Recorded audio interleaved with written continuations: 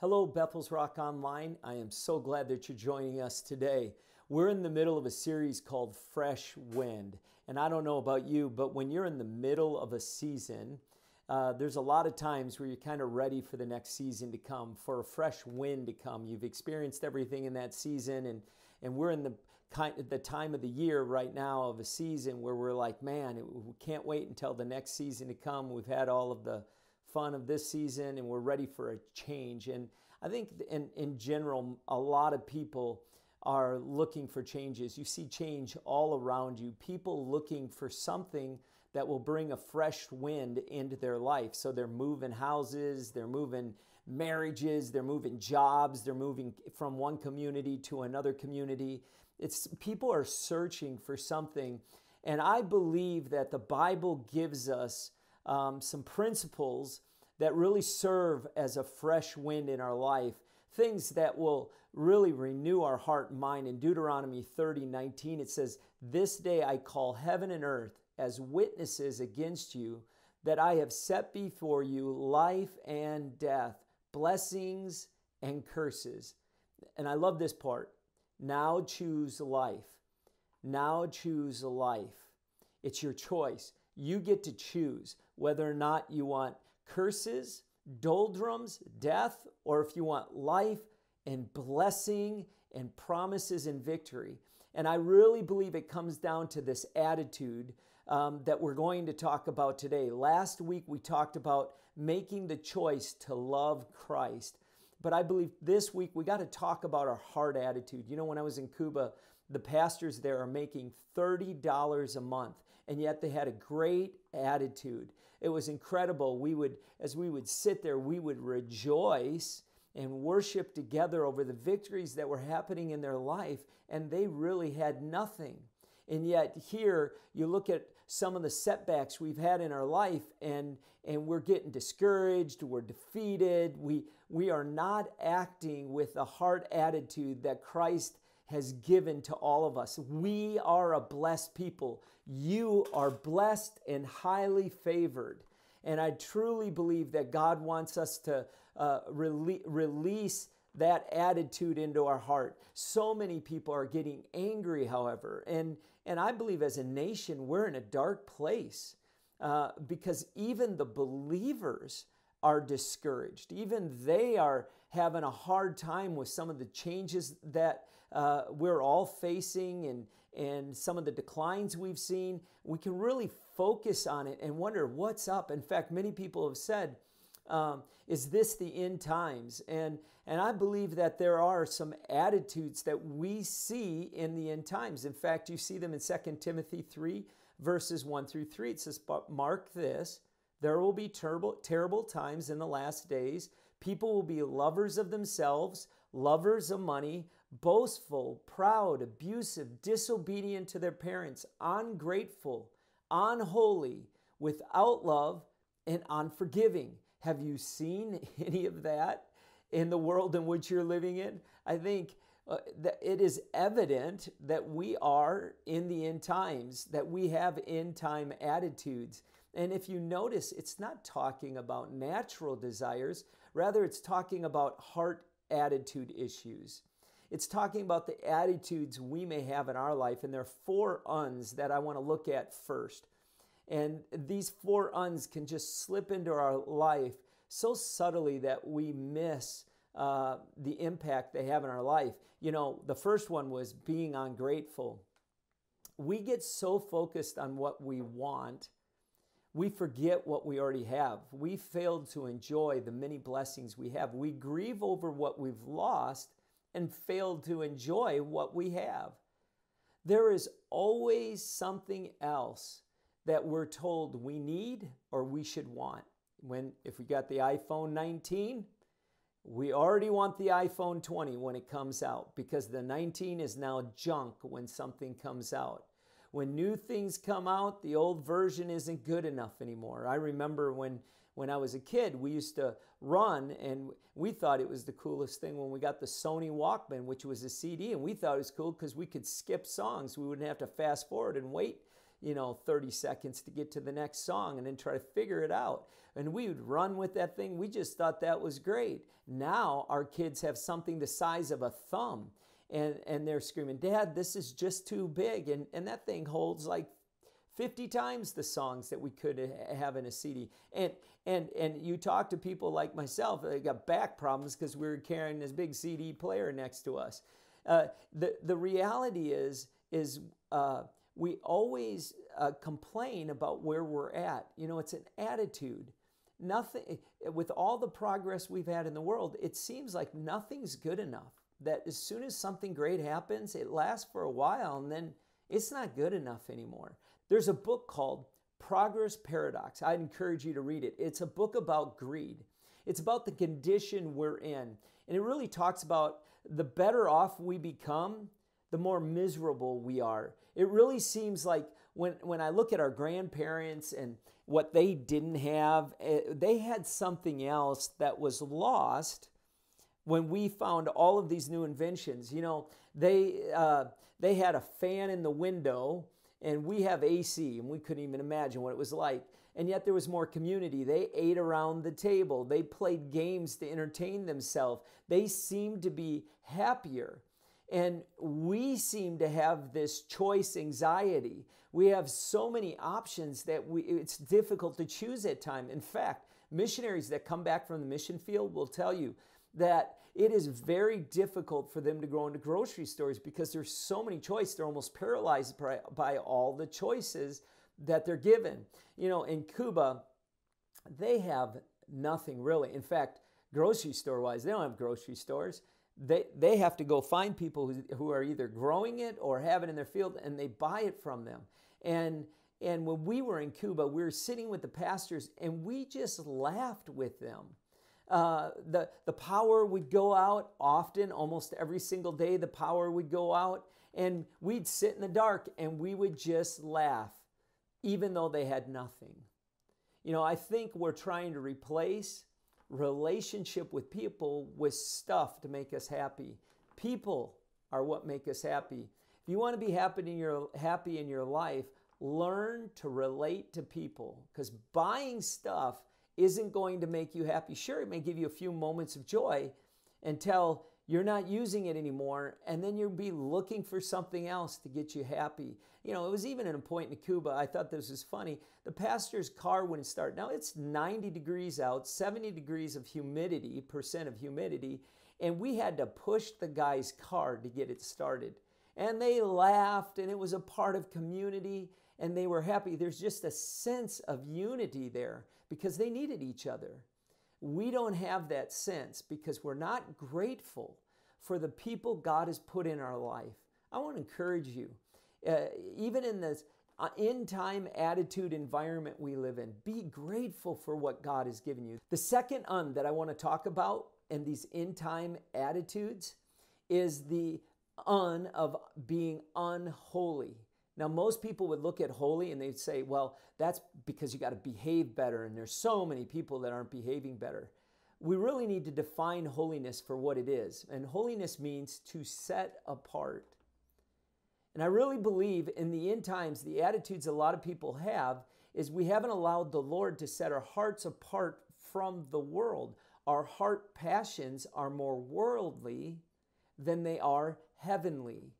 We're more passionate about the things of this world than we are about the things in eternity and the things of the heavenly realm that reside in this world.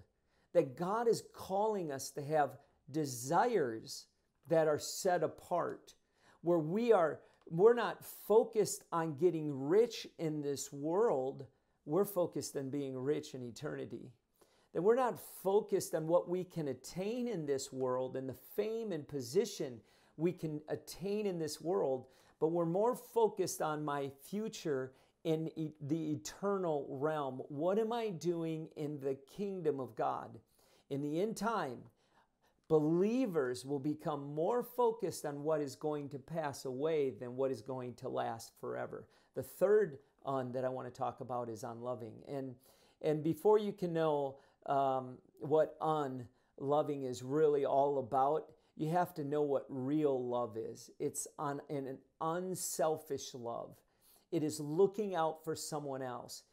This is the best way I think to describe it. It's intentionally choosing to do something for someone else that cares for them regardless of the cost or consequences to yourself. You know, the Bible says that one of the signs of the last days is that we would become a people that are unloving. Man, look around. Even unbelievers are unloving of those they don't agree with or they're angry with. We don't respect and love people as God's called us to love them. We're not interested in others. We really only care about ourselves. We even have little regard for our family members. We're more concerned about what people can do for me and how everything benefits me. There's just this sense that we really don't see people as the objective. We see people as the means or resource to get to what we want. We really do need a fresh wind like never before. We need a wind that will blow through the churches of America and blow out this unloving attitude to the very people that God has called us to minister to and to love. I want to encourage you to not look at everyone else around you, but to consider, have you fallen into this trap of being unloving to people that you don't understand, that you don't agree with, that you're angry with? The fourth un that I want to talk about is the un of unforgiving. And this is an extremely important one of the end time attitudes we need to deal with, because this affects every one of us who's listening to this right now. We do communion in church, and I encourage you to do communion. If you're watching in your home, just take time. You can do communion. You don't need a pastor there to do it. You just go through communion and you remember as you take the bread and the cup, and you just remember God and what He's going to do and that He's coming back for us. So I encourage you to do that if you haven't been. But we've all been hurt. People can hurt us, but really it's a choice. It's a choice of whether or not you want to be offended. You get to choose. And I know a lot of people say, well, I don't get to choose. I'm a victim. That is not your identity. Your identity is that of a victor. God has already taken the curse and made you a victor. And so if you're sitting there saying, well, they did this to me and it's their fault that I'm in this place, friend, they might have done something that was offensive, but you have to receive it in order to be offended. Sure, there are offensive people in the world, but you get to choose, just like you get to choose life or death, you get to choose victim or victor. It's your choice. And how we choose and how we make that decision is by deciding to forgive those that do not deserve to be forgiven, to forgive those that haven't even asked for forgiveness.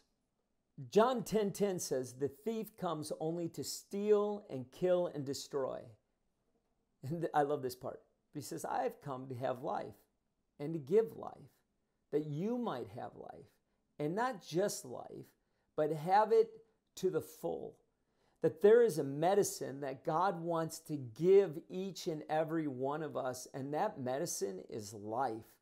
And life is a fresh wind that blows us out of the doldrums and the curses and the death of this world.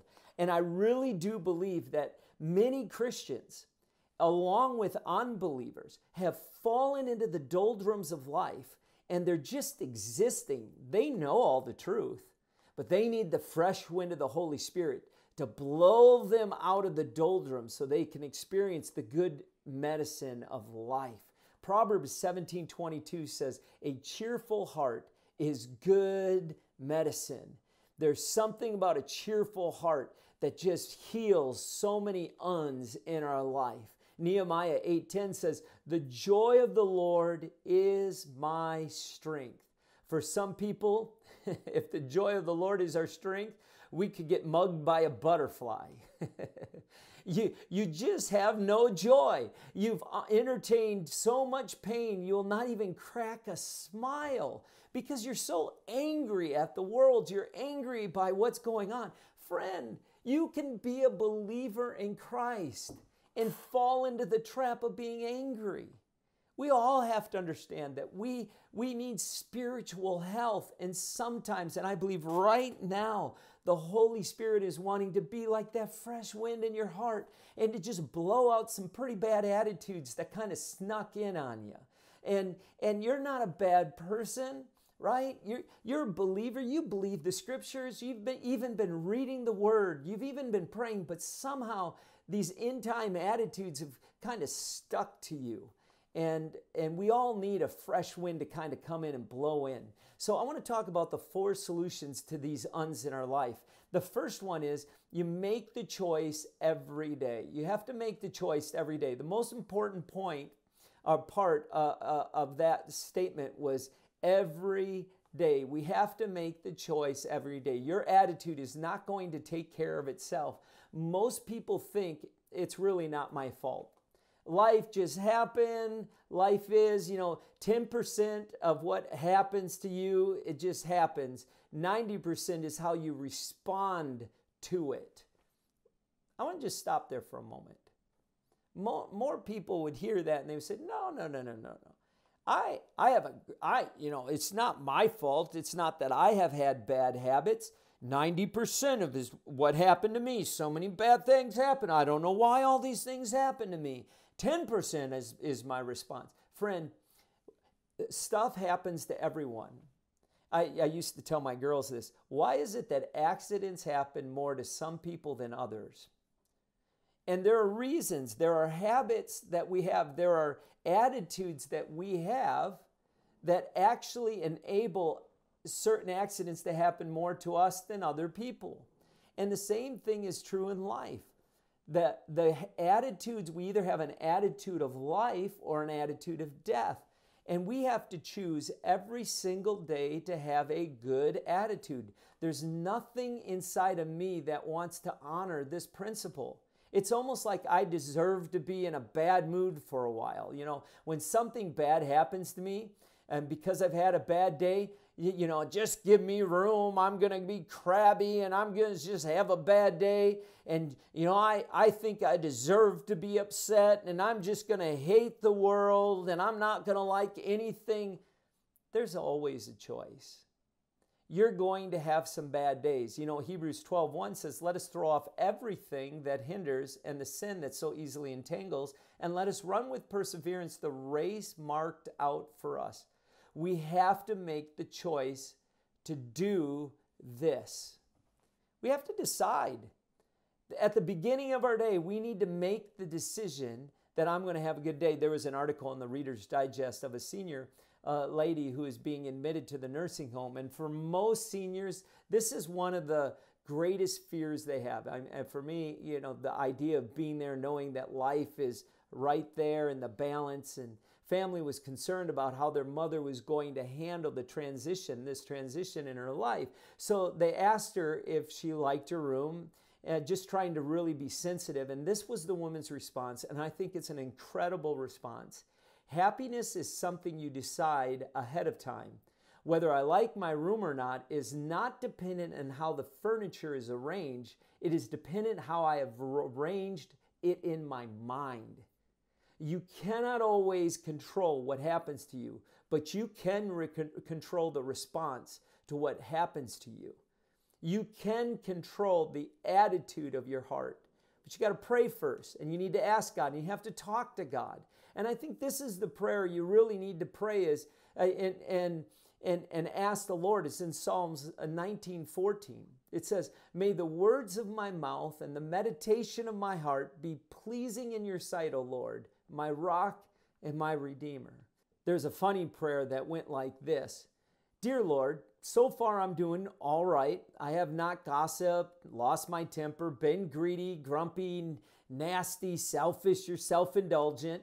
I've not whined or cursed or eaten chocolate However, I'm going to get out of bed in a few minutes, and I think I'll need some help, some really big help after that. You know, I think when we're laying in bed, it's another new day. And that is really where we have to ask the Lord, Lord, give me a great attitude in this day. Let my mouth and my heart be in alignment with you. The second medicine or antidote to the uns we dealt with is develop a high appreciation for life. You know, there's a philosophy of life that each of us have to look at. It is that your glass is half full or is it half empty? Do you believe God's going to work things out? Just believing it is going to work out is an attitude that God wants us to have because He gave us the scripture that says He's working on our behalf. If He is for us, who can be against us? Paul always had a great attitude, and he went through a lot of stuff. If you looked at 2 Corinthians, he says, sorrowful, yet always rejoicing. Poor, yet making many rich. Having nothing, and yet possessing everything. What an amazing attitude that Paul had. He possessed the joy of the Lord. People who have a great attitude in the midst of difficult and trying times are inspirational to people around them. You know, there's a secret I think we all need to have. Be grateful in every situation. Look for the positive about the current situation that you're in. Find the benefit of the situation you're in. 1 Thessalonians 5 says, give thanks in all circumstances, for this is God's will for you in Christ Jesus. How do you look for everything? How do you look at everything? Are you always critical or are you always rejoicing? Are you angry or do you laugh? How do you respond to those things in life? Listen, we only live this life once.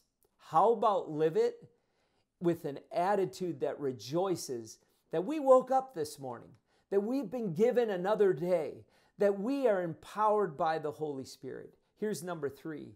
Find something positive in everything. There are times when you're faced with a lot of stuff that you don't understand.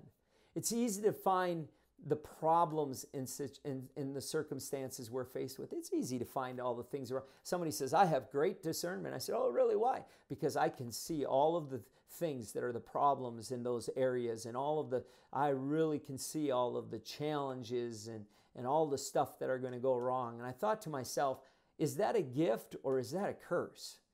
You know, because if you're the person that only sees all of the problems and the negatives, first of all, I don't know many people that are going to want to hang around you. And secondly, that's a pretty miserable life. Like you never get to celebrate victories because you're always looking at the failures.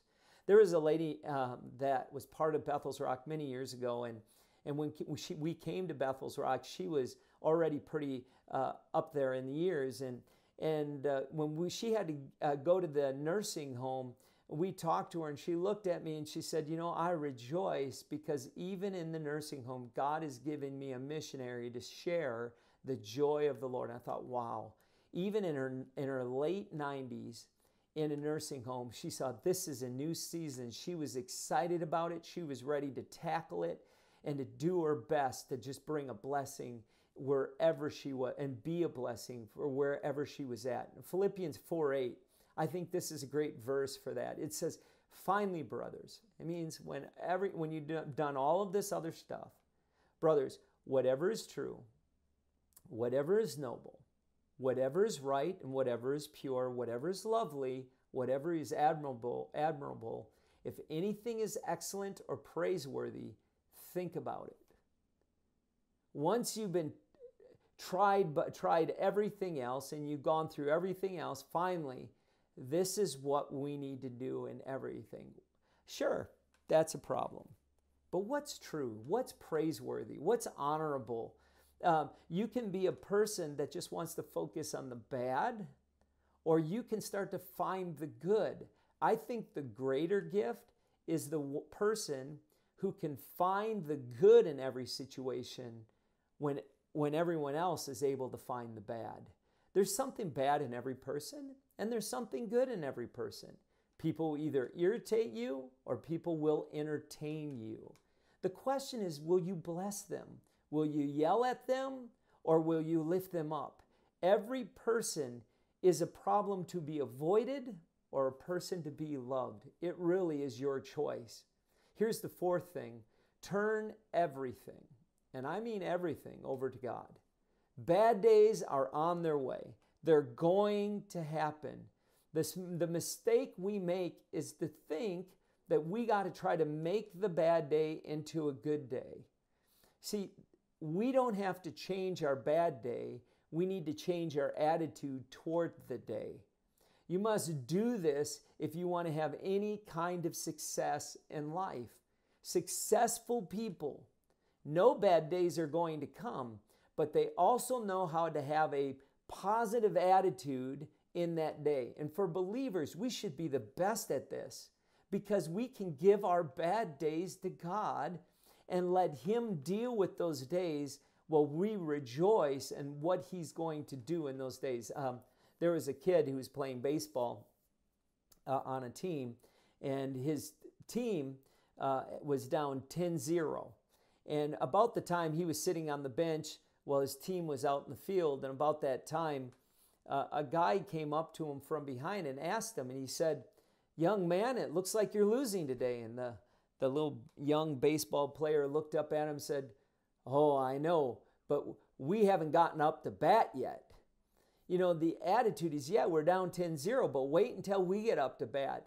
It's an attitude of we still got the opportunities to succeed, that we still have to get up and bat yet. And if you're more than a conqueror, if you're more than an overcomer, and that is your attitude, and it should be your attitude as a believer, then you don't need to get down into the doldrums because of the struggles you're going through. You can rejoice because you know the victory is still yet to come.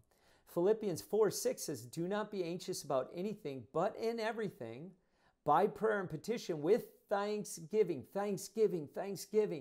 present your request to God, and the peace of God, which transcends all understanding, will guard your heart and minds in Christ Jesus." We will literally experience the power of God when we start with thanksgiving. In 1 Peter 5:7, it says, "Cast all your anxiety on Him because He cares for you." Cast means to throw it away, to throw it off. Whatever the thing is that you're angry about or upset about, throw it. In Philippians 2, verse 5, it says, "Your attitude should be the same as that of Christ Jesus, who being in the very nature of God, did not consider equality with God something to be grasped, but made Himself nothing, taking the very nature of a servant, being made in human likeness, and being found in the appearance of a man. He humbled Himself and became obedient to death, even death on a cross. Therefore God exalted Him to the highest place and gave Him the name that is above every name, that at the name of Jesus every knee should bow in heaven and on earth and under the earth, and every tongue confess that Jesus Christ is Lord, to the glory of God the Father." Your attitude should be the same as Christ Jesus. So here's the second principle that we are really called to live by, and it's what we've been describing and defining really through this whole message, is we need a Christ-like attitude. Last week we talked about falling in love with God, falling in love with Jesus. This principle, if for a fresh wind, is to look at God, will you judge my heart so that I can have a Christ-like attitude? The Bible says it is possible that we can be transformed into His likeness, and that can happen today. We can become like Jesus. So Father, right now I pray for everyone who's listened to this message today. Lord God, they're getting more angry. Their attitude it's just not who they are. In fact, they've been people who've been loving, caring people, and they've noticed how this worldly attitude has started to slip in as they've been pursuing the passions of the world, that the effects of those passions, the anger, the depression, the greed, the envy, the gossiping, the slant, that even things being said about people, the unloving attitudes have started to increase in their life. And Lord, we need a fresh wind to come in and blow across people's hearts so that they can be free from these end-time attitudes that are trying to overtake us. Lord, I pray, let every ear hear this right now, that they might be free from what Satan is trying to very subtly do in their life. Lord, I pray that their ears would hear and their eyes would see these attitudes, and that they would call on you to begin working a Christ-like attitude in them, I pray. In Jesus' name, amen.